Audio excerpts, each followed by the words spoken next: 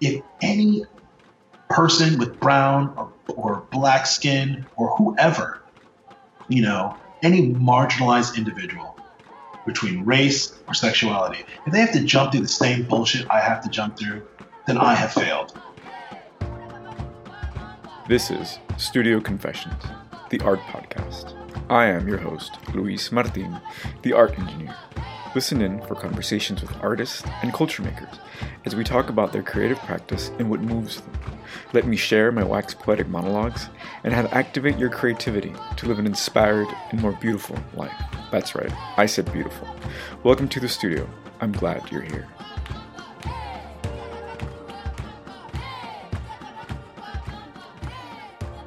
Hey Aaron, what's going on? Hey, how you doing, Luis? So you're not in California, you're in New York. That is correct. But you did live in San Francisco, right? I did. I grew up in the Bay Area. I knew there was a California connection because, I don't know how you're doing, but I'm so lost. Like everything that's happening, I'm kind of like, I feel like I'm in a daze coming out of it, but I need a nap, and really good food and a hard drink. How are you doing? Are you coming back? Yeah, it was, I think, honestly, like getting off of Instagram, it becomes media saturation, sensory saturation, and it reminds me of, because I collage and I've been going through a whole bunch of different old Life magazines and stuff like that, and I happen across a picture, I think it was in an old Esquire magazine, maybe it's probably Life, because Esquire doesn't make sense. Anywho, and it's a picture of the famine in Ethiopia. And at that time, seeing malnourished babies, distended bellies, skeletal, was just shocking and graphic. And it still is today, but it's not something like we haven't seen before, right? Mm-hmm. So your mind is almost prepped and it's not shocked by it. And I don't want to have that same feeling with what's going on. I think for me, like the only difference is that happened, that's going on in Africa. And so like, I'm not African in the sense of like, there's I have a direct connection to it, in terms of like, you know what I mean? Yeah. And so this is more visceral and I can relate to it. And so I don't want to just be like numb to that or to ingest all of that anger and go like, okay, what do I do with that? Because it can paralyze you, I think. Oh, and it sets in so quick, right? The numbness, just like, okay. I need to see like 2 videos of someone getting their head cracked, like police beating somebody else, and then seeing some discourse, online, and you're just like, I got to get out of this. Totally. And so this is the second time we connect. We tried doing this. My computer wasn't working, and then we did it on Instagram. The audio was bad. And honestly, it was like such an indication of what's happening, like in the world right now. It's just not working, but we're working really hard to fix it. So here we are, and it's better. But I hear what you're saying about the discourse, and it's so funny. And I want to talk about art, which is why we're here. But sure, we have to talk about the context in which we're having this conversation. People are so quick to infight. When someone posts something and in solidarity for something like, oh, you're alienating this group or you're not doing it right. And it's like, oh, we're tripping on that trap. We're triggering this like self-policing that is not positive. It's very... I had that today, actually. I had posted something that said, basically along the lines of like, look, the history of the police within the United States is based on slavery and it's based on the slave catchers. That's a historical fact. It's been proven that policing in general in the world, but specifically the United States, has been used to control the poor working class. And that has shifted over time, but it has, definitely affected the Black, brown community. That's not like up for negotiation. It just is. And so I put, look, if you don't agree, feel free to unfollow me now. And I got a response from one of my followers who's obviously not a follower anymore, who's an artist, but like, a 20-year veteran of the military and of the police force, and took personal offense to that. And it was kind of like, if you take personal offense to this, then I'm touching a nerve with you personally. If you saw it for the larger context of what I'm saying and going, look, the institution which you work for, which you might be doing good work, is rotten. It would be no different than me coming around and saying, hey, lovely house. I love your decor. I love your house parties. You always feed me. You're always nice to my kids. But your foundation is crumbling due to termites. You can ignore what I'm saying, but it does not negate the fact that that's what it is. And I see people kind of like coming at odds with that. And it's like, look, check your personal thing. Talk about the larger context of what's going on. Like, I'm not attacking you. And if you feel like you're being attacked on both sides, then it's like, hey man, maybe you need to, here's ego. Let's put that aside and go, what are you fighting for? You can't be a freedom fighter all the time and then not want a promised land. Oof, that's strong. War, right? It means you just like war and destruction. Right. And that's okay. There are people that have done that historically, but they've also died on the battlefield, right? Those people don't live.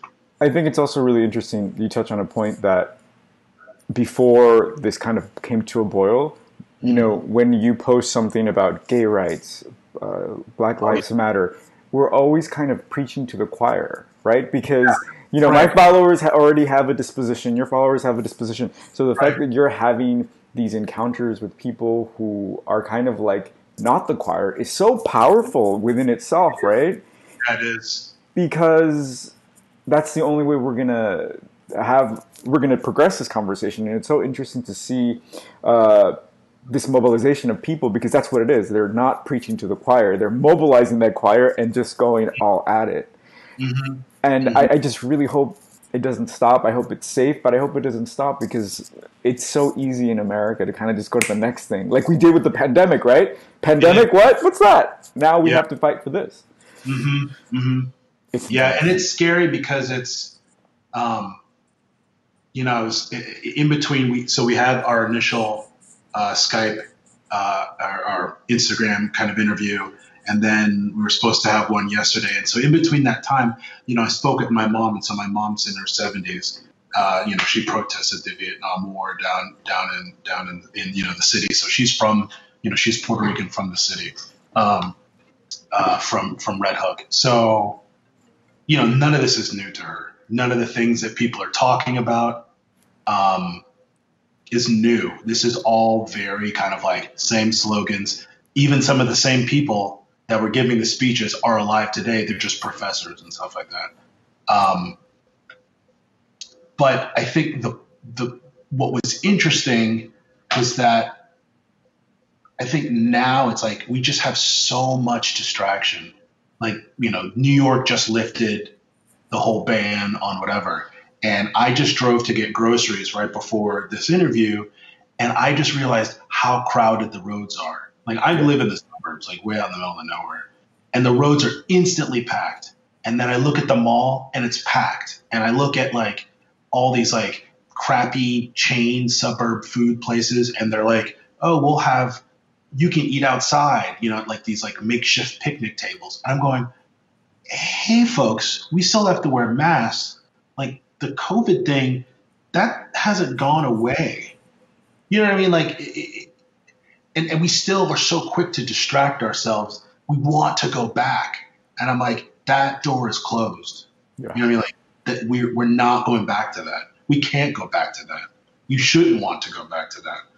And she said the reason I bring my mom up, because she said the thing that artists, the duty of artists, writers, painters, musicians, whatever, is that we're supposed to document the times, right? So we are bearing witness to what's going on, so that we can look back and say, oh, that's what happened. That's what was created. That was the spirit of what was going on. Because it's not going to be in our textbooks.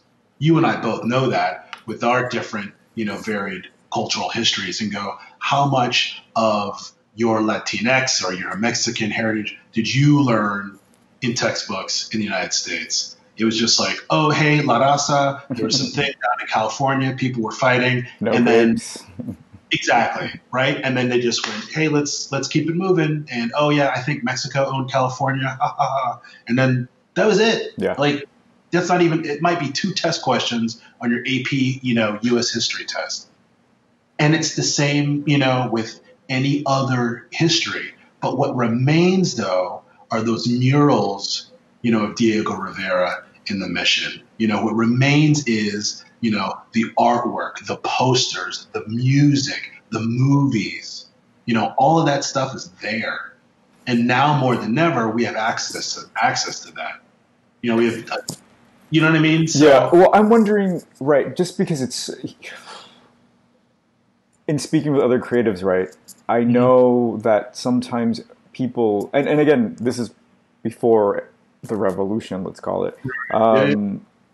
Artists were so afraid to have a certain staple of a political view, because then artists don't make money if people don't endorse them, right? Getting an influencer type of endorsement from a label or something. Patrons. Exactly. Or like for instance, I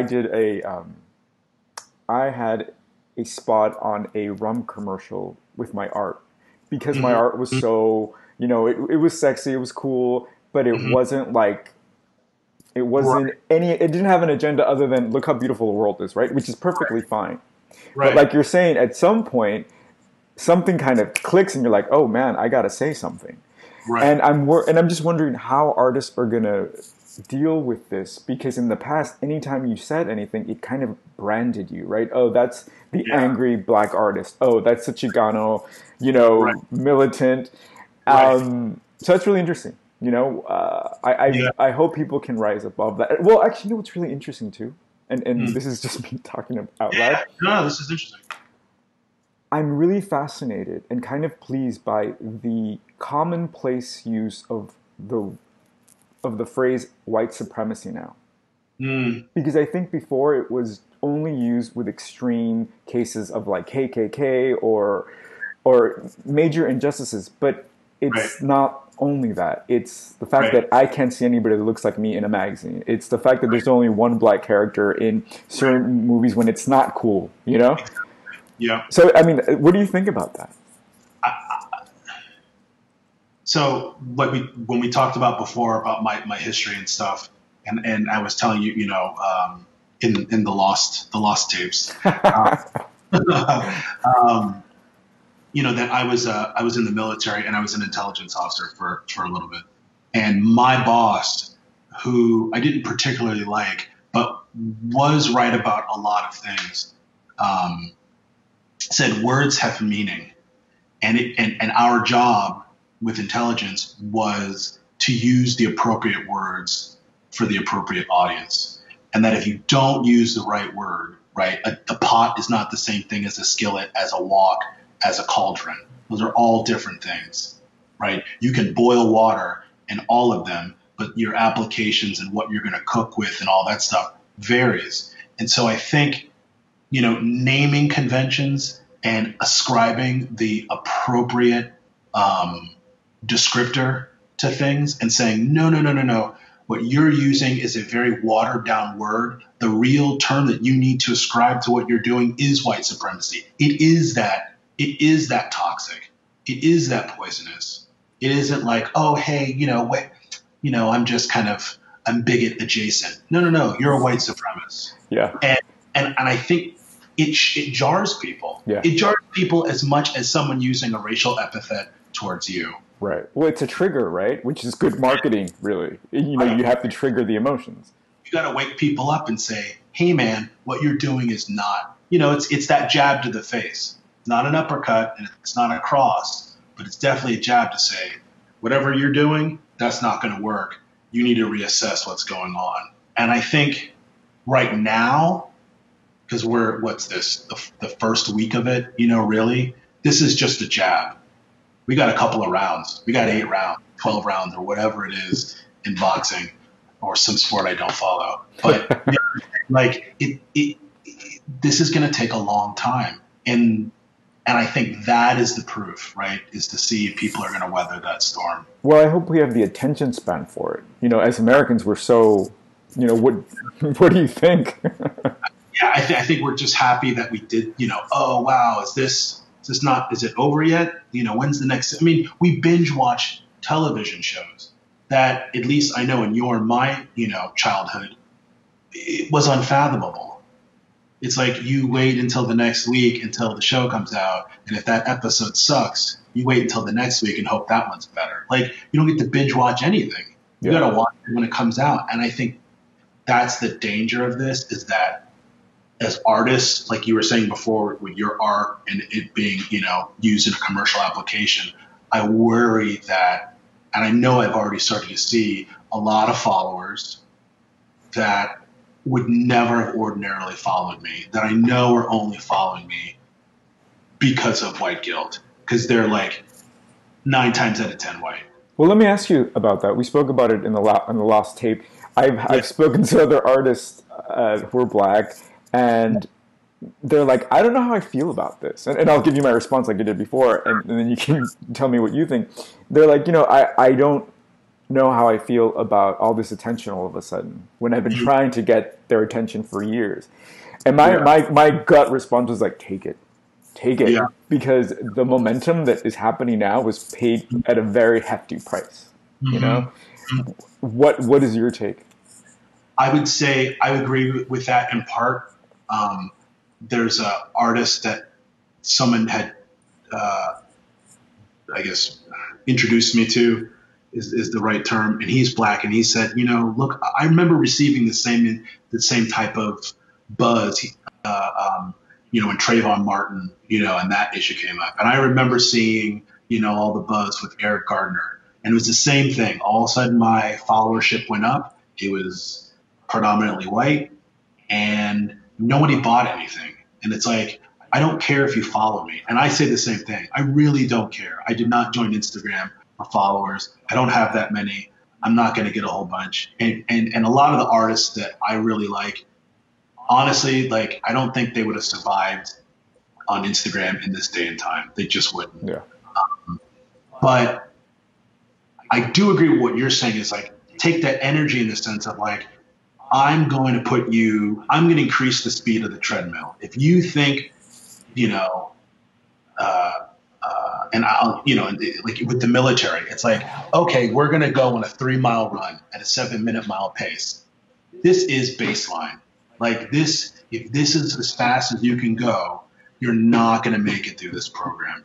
And that is kind of how I am treating that attention. If you think that your activism is just following a black person and then not even commenting, not even bother to comment on any of the art that I'm doing, you're just following, because that's usually what happens. You just get random followers, and you don't even bother to ask, can I buy some art? How can I contribute? You're not putting money or opportunities in front of me. I'd rather you leave, because you're no different than being a bandwagon fan for any sporting team because they're winning. You don't really care. You're not really interested. You just want to be on the in crowd.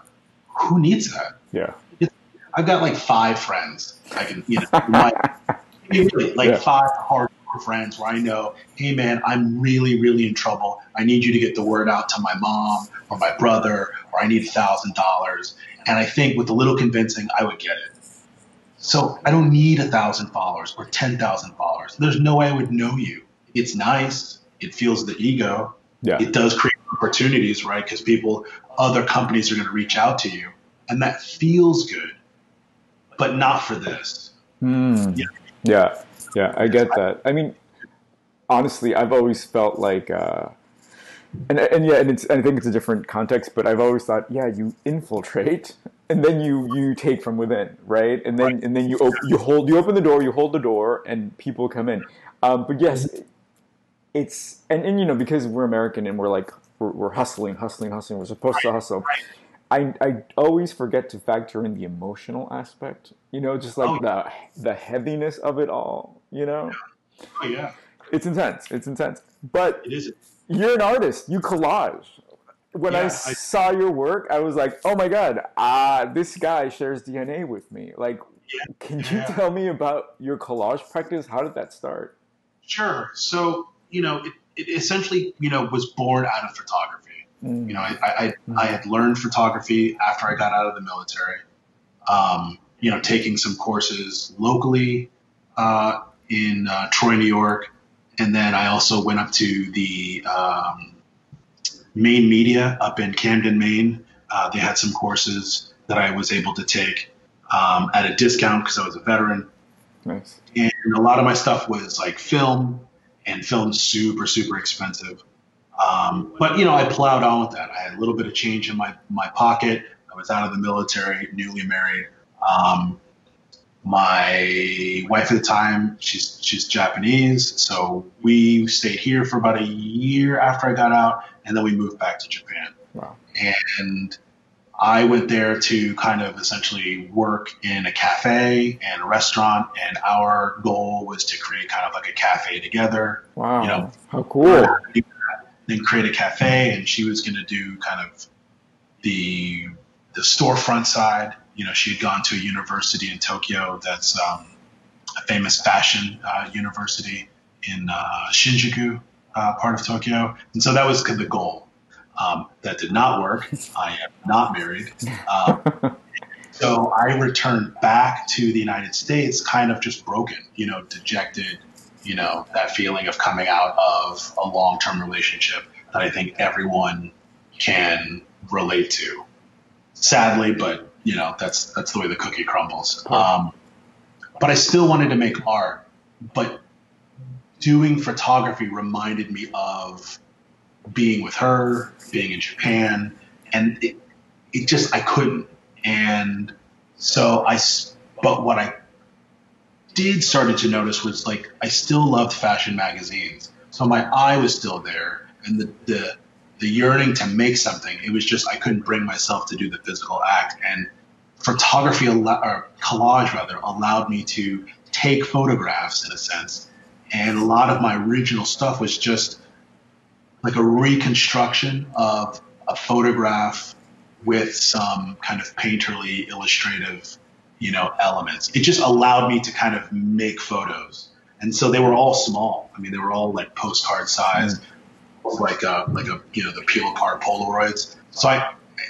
And it's again, I'm glad we had this second like interview because I just went to the storage locker that I share with my mom, and I was looking for some material. And I found like all my old artwork, and I was like, oh man, I got to remember this when Luis calls, because it's like I had forgotten. I'd forgotten. Oh, that's what I was thinking about. What did it look like? Very fragmented. So it looked kind of mosaic-y. I would take like a picture, like a subject, always women. Even now, for the most part, I don't really collage with men. I don't know why. It's not that I don't find, the male figure. I just was like, I think you can say something sometimes more poetically with the female figure that you just sometimes with the male figure. And I think that's just how men are photographed, honestly, in fashion. Oh, for sure, yeah. But it was a lot. The subject was, I'll give an example because I printed this out on. So this was just abstracted from a scan. Wow. And I printed it on like cheap, like packing paper. Oh, that's so cool. So and I'm going to take this and then put it on top of something else, but to just illustrate what I was saying, I would just take this part of the image and I wouldn't use anything else. And then around it, I would just put like all these little patterns and kind of this thing. And I'm looking at it and I'm going, oh, that's where my mind was in terms of like thinking about relationship and women and love. And I was like trying to piece myself back together, if that makes sense. Of course, yeah. But at the time, like, I'm not thinking about any of that. I just want to just like forget about pain, but then also like do something that like brings me joy. Totally. With collaging, Yeah. I think stream of conscious is such a big part of it, because usually you don't know what you're going to find in your magazines. You're kind of clipping, right? Your work in particular, when I saw it, I saw so many connections to history, so much connections to a certain grace that I think you're talking about as far as the female figure. and not in a kind of a sexualized way. Quite the opposite, in a very, like I said, graceful way. Mhm. Where do you think that comes from? You were saying that it's kind of like maybe the way you see women, Yeah, but there's a historical connection there. What do you think you're subconsciously trying to say?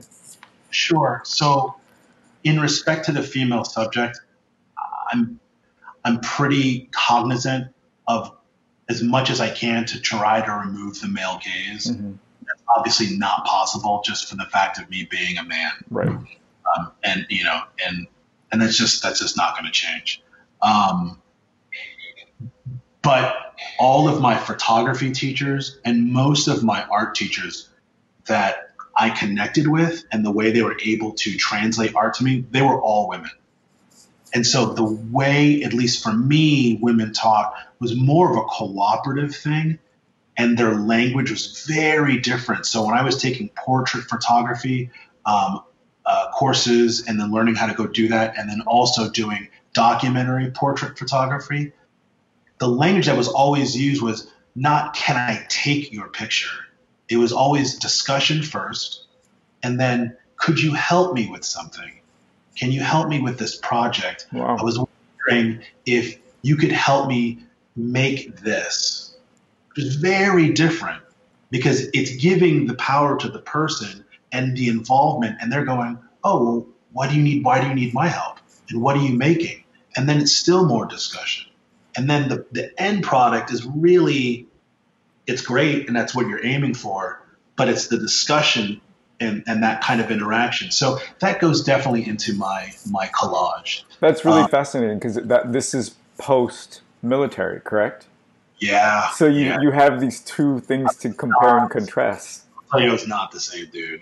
The, you know, and I was not the same guy, not because it wasn't me on the inside. It was just that wasn't the currency of the land or what I thought the Mm. currency needed to be.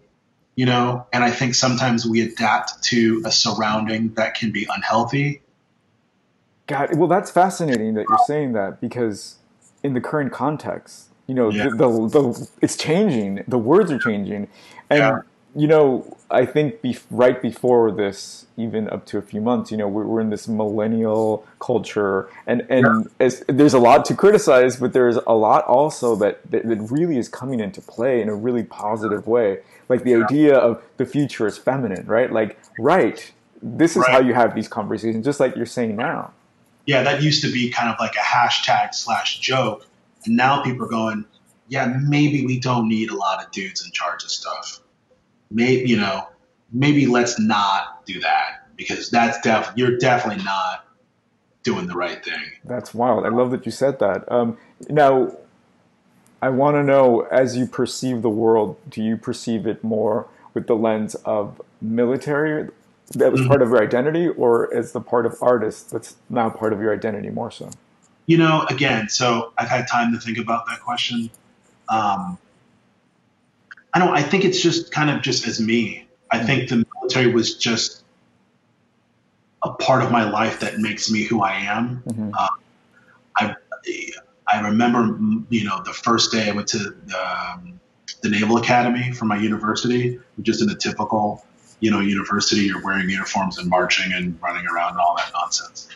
Um, but the first thing they told us was that, and I remember this guy's name, and I won't use it now because I don't want to like shit him, but uh, he's a tall, skinny dude, and he said, "Look, guys, you're gonna see." We were like freshmen in this training stuff, and he was a junior, and he said, "You're gonna see examples of good leadership, and you're gonna see examples of bad leadership, and you have an opportunity to learn from both."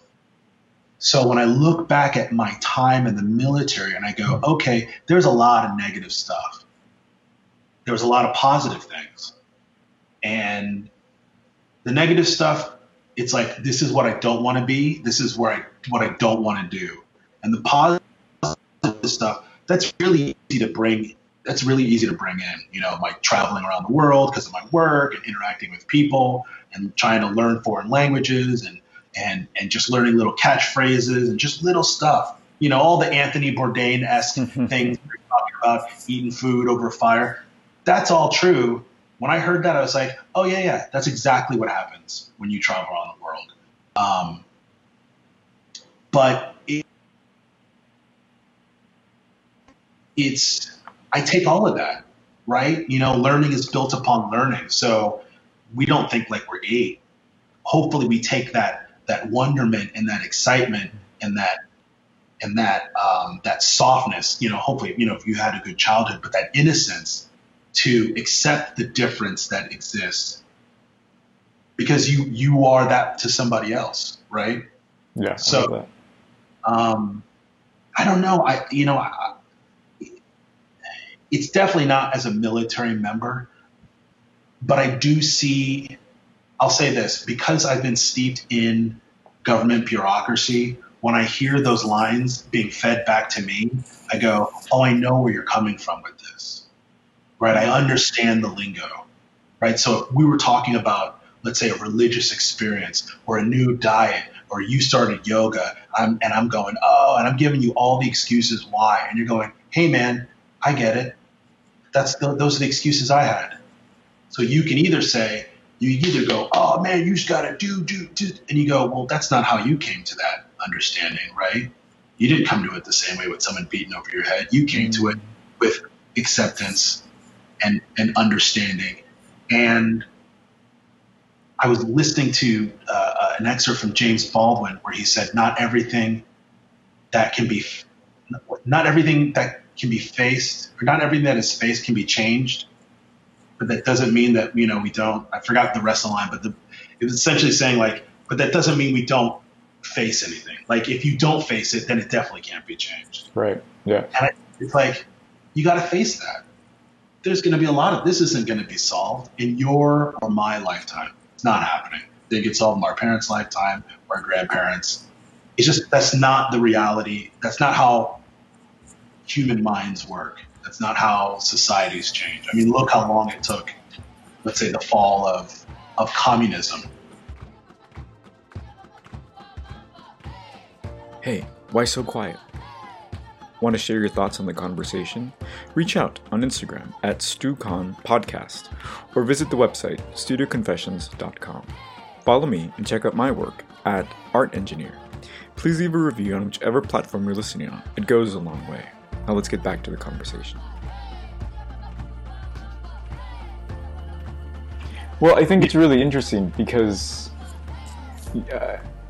it's such an American experience, right? When you go to Europe, when you go to London and you speak to a black person, their demeanor is completely different. When you go to Mexico and you speak to a Mexican person, their demeanor is completely different. When you go to Thailand and you meet a person from Thailand, there's a stereotype in America of the, meek Asian or whatever. No, these people are full human beings and they're self-possessed. They've never been colonized, So it's like, it's this coding that we have as Americans. And you're right, it's going to take a very long time to decode this. But I'm just thinking out loud. I'm wondering, it's in everything. It's in our TV. It's in the way, our food is served to us. It's weird. Food. It's how food is marketed to us. It's who we choose to have in the marketing to display or be these examples of good and bad and right and wrong. And there are these parallel worlds that I don't think we're willing to unify. Like I have a window that looks over to some condos, and on one of those days where everything was going upside down, it was a nice day. And I look out the window, and there's people sunbathing. And I'm like... But it's one of those things where you go, 6 months ago, let's say a year ago, when Syria was getting bombed into the Stone Age, was anybody protesting in the United States? Did anybody care? Last summer, were people, July is coming up, did people care about a barbecue, or did they care about all the refugees that were, it's like, that's always going to be there. I think that's human. I think it's human for us to, and it's unfathomable to see that massive amount of suffering. They've had studies where they've talked, if someone says, 1,000 people died and such, most people can't fathom what 1,000 looks like. Totally. 1,000 pennies, 1,000 M&M. It doesn't matter what it is. We can't. So then when you're talking about human life and you're going, 1,000 people do not exist and violently and immediately. But if you say 2 people got shot and killed 2 blocks away from your house, a mother and a child, something that humanizes, that makes it like, oh, wait, that could be me, or that could be me and my brother, or me and my husband, or me and my mom, or whatever. That's human. We distance ourselves from that pain. Absolutely. Although I must say, something must be said about not showing, for the most part. I mean, and I don't watch much TV, so I can't say this definitely. But I just, you don't see the images of like all of the people from COVID, right? Like who passed. You don't. And I think that's purposeful. Totally. I think that would, if we remember what happened after 9/11. So I don't know where you were, but 9/11, I was in Virginia. I graduated. I was a year out of the Naval Academy. I was in Virginia. Someone said, hey, there's a plane that flew in. Everyone thought it was like a little small plane, because there had been a plane about a week ago or 2 weeks prior that had flown into a building somewhere in like Oklahoma or Texas. Someone had been flying a plane low level and flew into a building. So that's what everyone thought. Obviously, that wasn't the case. And they showed, most news stations showed, after the buildings, the towers that fell, the smoldering wreckage, right? The spire that was sticking out and all that, and the ongoing efforts and the flag.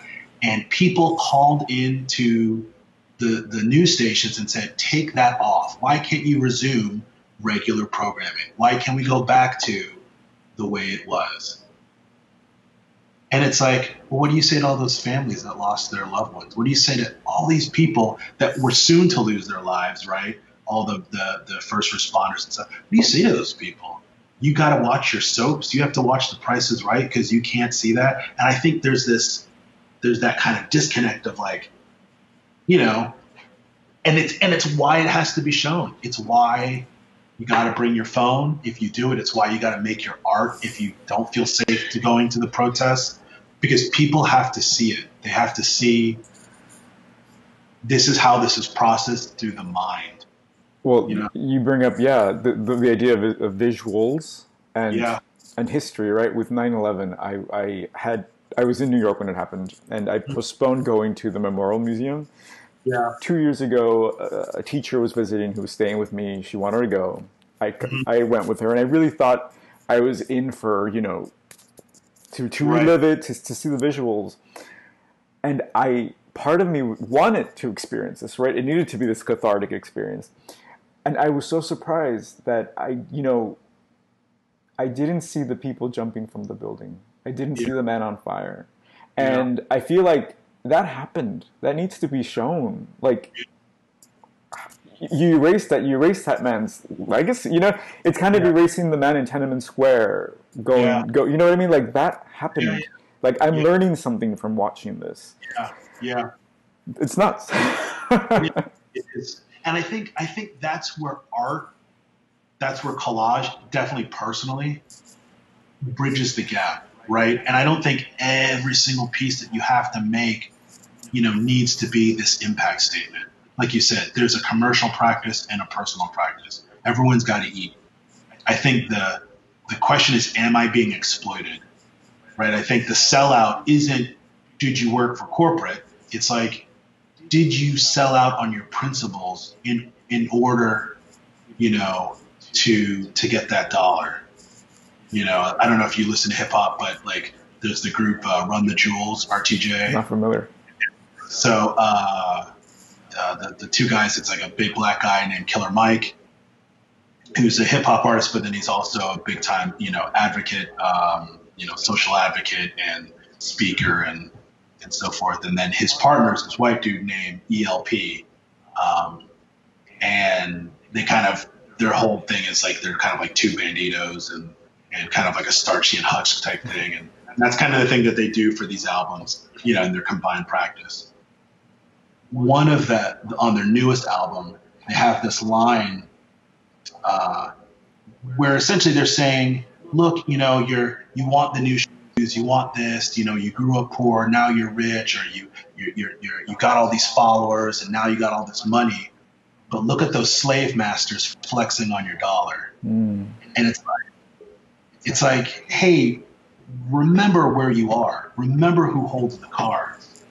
That if you think because you have all this money, because you have all of this, it's a box within a box, right? So Zach De La Rocha in Rage Against the Machine, he goes, I don't want the G rides. I want the machines that are making them.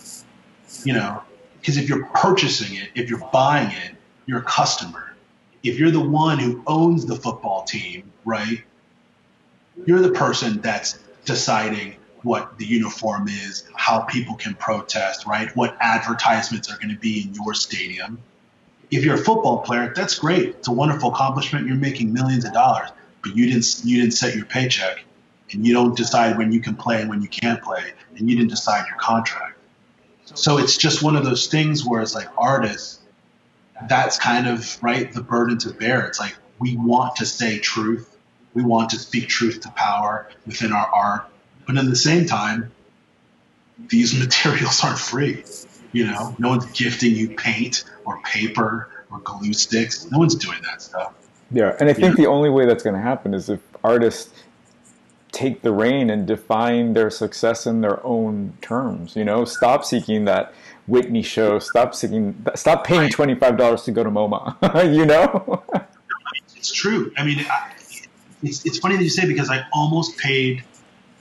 Not that my artwork was good, good at the time, but there was an open call for a magazine, and with most of them, it's like, oh, you want to drop 3 images, you got to do the images plus the bio plus $35, and then you get, like, I don't know, an automated email back like a month later saying, hey, thanks for playing, we put your $35 to good use. And you go, well, how many other dupes are doing this? And I almost did it again this time, and then I just said, why do you care, man? Like, I told people, I was like, oh, I'm going to have a Skype interview on this podcast, tomorrow. And they're like, dude, that's amazing. And I was like, that is amazing, because 2 years ago, nobody cared about what I was doing. Nobody was talking to me and saying, hey, what do you think about when you make art? I didn't know this person. I didn't see his art. I didn't see his larger practice. That is, part of my French, fucking awesome. Is that success? There's an artist. He's from, it's not Ghana. It'll come back to me. His name is El Mosquito. He's like, it's one of the African countries that used to be a Portuguese colony. So he does a lot of performance art. He does a lot of collaborative art. So a lot of his art is, I'll write a script for a movie, but you'll act it out type thing. Or I need to work with another artist in order for this to come. And he talks about success. And one of his, and I'll send you the interview after this. I would appreciate that. I'll link that. Definitely, dig it. And he talks about success being like understanding your purpose, right? And being given, and I'm paraphrasing, like the latitude, the freedom to then execute on that purpose, right? And he equates it to, he goes, what I love seeing is like when a footballer scores a goal, right? All that ball passing around, all that stuff. And right when they score a goal, that's all the hard work. That's all the stuff. They're being able to execute that purpose and reaping the rewards. No one's handing them money right there. Of course they're getting paid. But it's, as artists, that is what we want to do, right? The ability to do our art, to show it to people, to have the discourse. For some people to hate it, to love it. You would love them to love it. But even if they hate it, it creates discussion. And then to be able to do it again freely without, that encumbrance of all the other things that mill around in our day. That's amazing. Well, that's Yeah. amazing. And the amazing part is also that like attracts like, right? Like, I didn't know you, but I connected to something in your work. And you're saying this, and that's pretty much my motto, right? any opportunity that I've ever had is an opportunity that I've made for myself. Right. I learned real quick that for whatever reasons, the boat's not coming for you. So you better know how to swim. So I really don't know how to swim, but I learned how to tread, right? So Yeah. I love that you're saying, getting into a magazine, and as soon as you said, I'm like, make a zine. I'll buy it. You know what I mean? Like you, and that exactly, and that's a success because you're gonna sell it to people who are willing to support you for X amount of dollars, and then their faces. They're gonna be there the next time you have another zine, and it's these small, incremental successes that kind of just create this whole experience of like, oh, it's worth it, right? Right.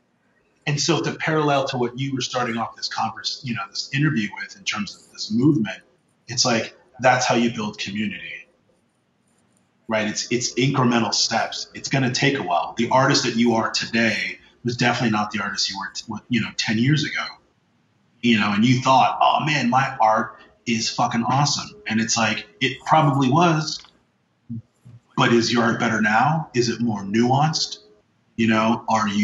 Does it have more intention? Are you able to then take your art and move it from something that's self-serving to then, well, let me see if there's other artists. What do they have to say? Do they vibe with me? Maybe they don't. Why don't they? That's something that I was not thinking about when I first started collage, that I started thinking about maybe 3 or 4 years ago, if I'm honest. Because I started making them easier, right? So the idea that was in my head was starting to appear easier. So then that was not the challenge. The manipulation of the materials was like, okay, I know where all these guys are getting their stuff. Old Vintage Life magazines, Interesting. Where to go. I know there's a ton of estate sales. Nobody likes these magazines. You can buy them for like a box of them for like $50, or you can go on eBay and pay $50 for one. So like, that wasn't the exciting part anymore, right? So the exciting part was like, how to do this. So what are you going to say? And to quote like another artist that has impacted me in terms of thought, and you said historical, significance was Kerry James Marshall, who we talked about last time. That was essentially like, I went to a museum in my youth. You see all these beautiful European paintings, but in none of these paintings is the black face prominent, right? It is not center subject. It is always, to the periphery. So I don't need to give voice to the white subject. There are plenty of people that are going to do that. As a black artist, what am I saying? What am I doing? What is my intention with my work? And I was slowly coming to that when I was going through the different magazines that I love, and I really love these magazines. But I wasn't seeing enough black faces. Or when I did see black faces in some of the magazines, they were never close-up pictures, right? So the collage, the image that I want, they would have like 4 or 5 different models. One would be black, and she would never get a close-up. You would never see the big full-page spread. I mean, almost never. And I was like, what is going on? I can't keep paying one to see faces that don't look like me. Why am I paying $25 for a magazine to not see anything that looks like me? I'm only laughing because that's why I don't go to the movies anymore. I refuse to go to the movies. Yeah. Oh, yeah. You go to the movies and everyone's like, oh, that's really, really wonderful. And you go, out of all the big time movies, last year's Oscars, where were there any black characters? And a lot of those movies, you could have put anybody. You could have put someone Latino. You could have put someone Asian. You could have put someone Indian, Sri Lankan. It did not matter. It was like, if your script is good and the movie director is that good and you can find an actor in a different hue, then your movie should work. Unless it's a period piece, English countryside Somerset. Well, of course, there's not. Well, I mean, Hamilton worked, right? So things where you go, is this art or is this commercial, right? And then what I don't like, and I know the movie was powerful to a lot of people, but for me, seeing Black Panther, I was just like, that's crumbs. Like, I'm glad all those actors got paid. It was an all-black movie that never existed when I was a kid, for sure. But we don't own Marvel. and we don't own any of those production studios. And I dare say Marvel, or at least one of the major executives, is a major contributor to the Trump campaign. So it's one of those things where you go, okay, so that's our one movie. That's what we get, Black Panther. That's it, and then no more, right? We're not getting any more of those movies. Oh, okay. So it's like, this makes me think of a conversation that I was having with myself, and I can speak to you forever, so I have to be quick about this. After Obama, everyone was like, well, do we still need like a Black museum? Do we still need a Latino museum? And part of me was like, maybe not, right? Because then you're self-segregating and blah, blah, blah, blah, blah. Mm-hmm. But then I was like, but no, we need to have a contingency that has a chair at the table, because we kind of just assume and give our power thinking that someone's going to think of us. Someone's going to, maybe we should make a Black movie, or maybe we should make a Latino superhero. I will say this, and I'll give you a little, and I promise I won't go on a major tangent. Go for it. So when I was little, I grew up in like partly San Francisco, partly Oakland. And when I was little in preschool, I went to the Jewish Community Center. So I'm the only, chocolate face in a sea of white faces. And, we did Shabbat Shalom and all that stuff. And I thought, well, I'm Jewish like everybody else. And of course I'm not. But what I loved about that experience, and then further on as I went to high school and all that stuff, the high school that I went to in the Haight-Ashbury district of San Francisco was predominantly Jewish. So all of those Jewish holidays and holy days were off. Like school was basically vacated. Everyone was at temple. There is a Holocaust museum in many countries, not just in Europe, but also in the United States. And they have remembrances and movies all the time because they know, right, and this is, those of the Jewish faith and the Jewish race, they know if they stop doing that, people will do that again, that people will forget. Because it's happened time and time. It's happened however many years prior to the Holocaust, in Spain, or in Germany. And it's like, you have to make people remember. You have to have those museums because people forget. I mean, look how long it took people to forget about the Civil War, and then and that's the whole purpose of all those statues, right? Of the sons or the daughters of the Revolution, was that let's put all these Confederate soldiers up in the South because they wanted everyone to remember the indignity of losing the Civil War that they started based upon the enslavement of people. But they continued to press it, and it's like if you don't speak up, if you don't say, yes, I am a Latino artist, I am a Black artist. Again, Kerry James Marshall says, he quotes, I believe it's W.E.B. Du Bois, who I forgot. It's not Letters to a Young Artist. That's somebody else. But he has this essay where an artist basically asks him, is having a conversation with him, and he's saying, I don't want to be labeled as a Black artist. I want to be labeled as an artist. And what Kerry James Marshall says about W.E.B. Du Bois is that he's saying to be labeled an artist means that you want to be seen really as a white artist. You don't want to have to explain your other in your artistry. Because Latino artists and Black artists, we paint all types of different stuff. And Asian artists paint all types of different stuff and draw all types of different stuff. It doesn't have to be, like you said, the obvious, La Raza or Black Panthers or I got an afro. You could be painting abstracts, and people are like, I didn't know he was whatever. But it's like the decision to extract that which is inherent in you and the people that came before you allowed you to be literally in the place that you're living right now. To me, it's kind of like you're trying to quiet that inner witness, right? That person that busted their ass for you to be there, and you would never have met them because that's how many generations apart you are. That's, yeah.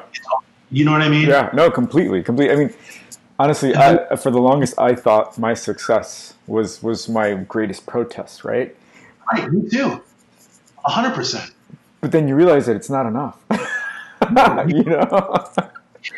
it would be like if a bear started talking to you and then he goes to the other bears, hey, I think I'm in. And they're going, you're still a talking bear. You're not one of us. Like, you've got to, that's great. Good for you, my friend. But I think that's how some people see that kind of, oh, you have a lot of money?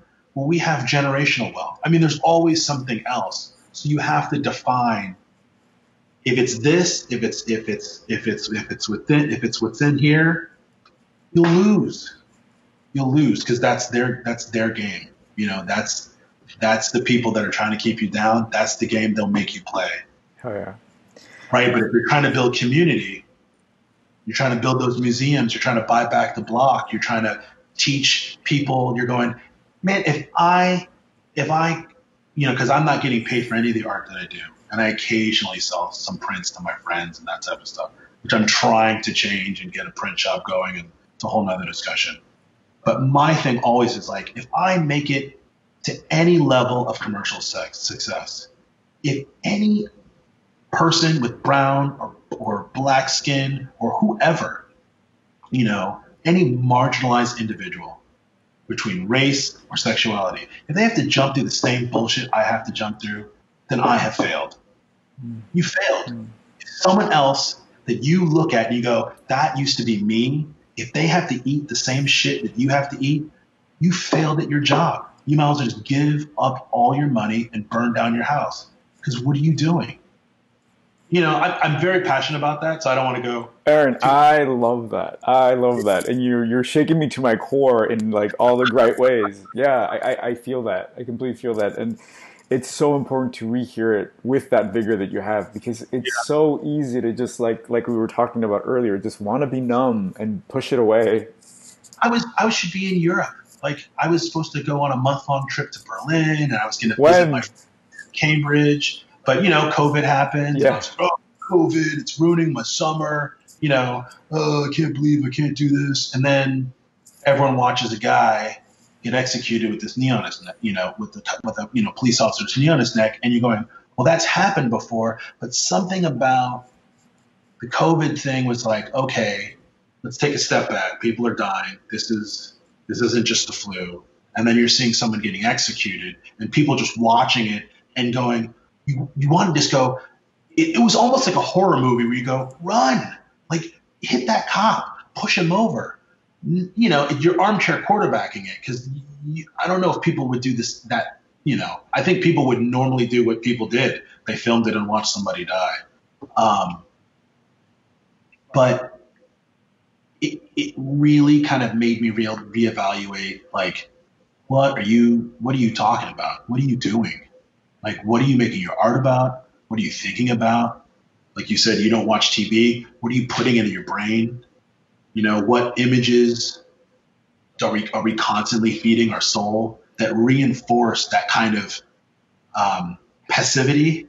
That kind of whatever that the Brave New World, that little soma, that medicine they take to kind of numb and to chill. It's not drugs. It's like literally Netflix, Absolutely. Amazon Video, all of that stuff. Where's my sports? ESPN, cruise ships, they're all fine to do, but not if it's white noise and putting you into that kind of numb state. Then it's horrible stuff. Wow. Yeah. It really feels like this is our destiny. This is our moment. Yeah, it is. And I think that's the thing, like you said, it's like, if people are reaching out to you and they're following you, then you challenge them. It's like someone that wants to go on a run with you, or, hey, let's do yoga together. It's like, all right, man, like, you've been talking all this stuff. You've been saying you want to do, all right, let's just see. Let's go, we'll start it off easy. We'll start off with the jog. I don't want you to break down the first mile. We're going to push it about mile 2 and see if you still got that, right? You still got that same energy. I love that. Yeah. Because it's easy. It's a check for me, right?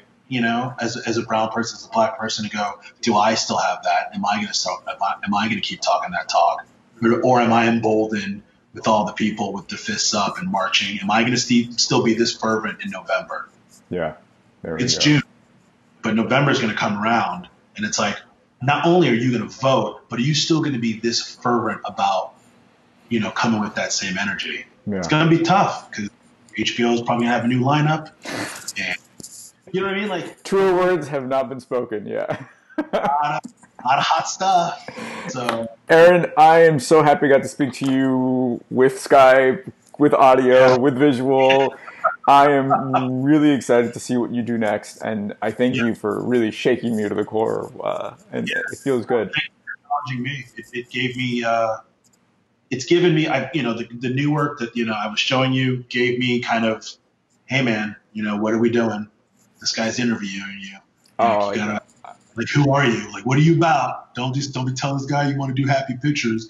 Right? Yeah, I hear that. And I love doing it, but it's like, you can do more. So, anyhow. Perfect words to end. You can do more. Aaron, I appreciate it. You have a good one. Thank you, Luis. Bye. That's it. Thanks for listening. If you heard anything that moved you, please share it. You are the spark that can ignite 1,000 flames. I am Luis Matmin, the art engineer, sharing with you what moves me.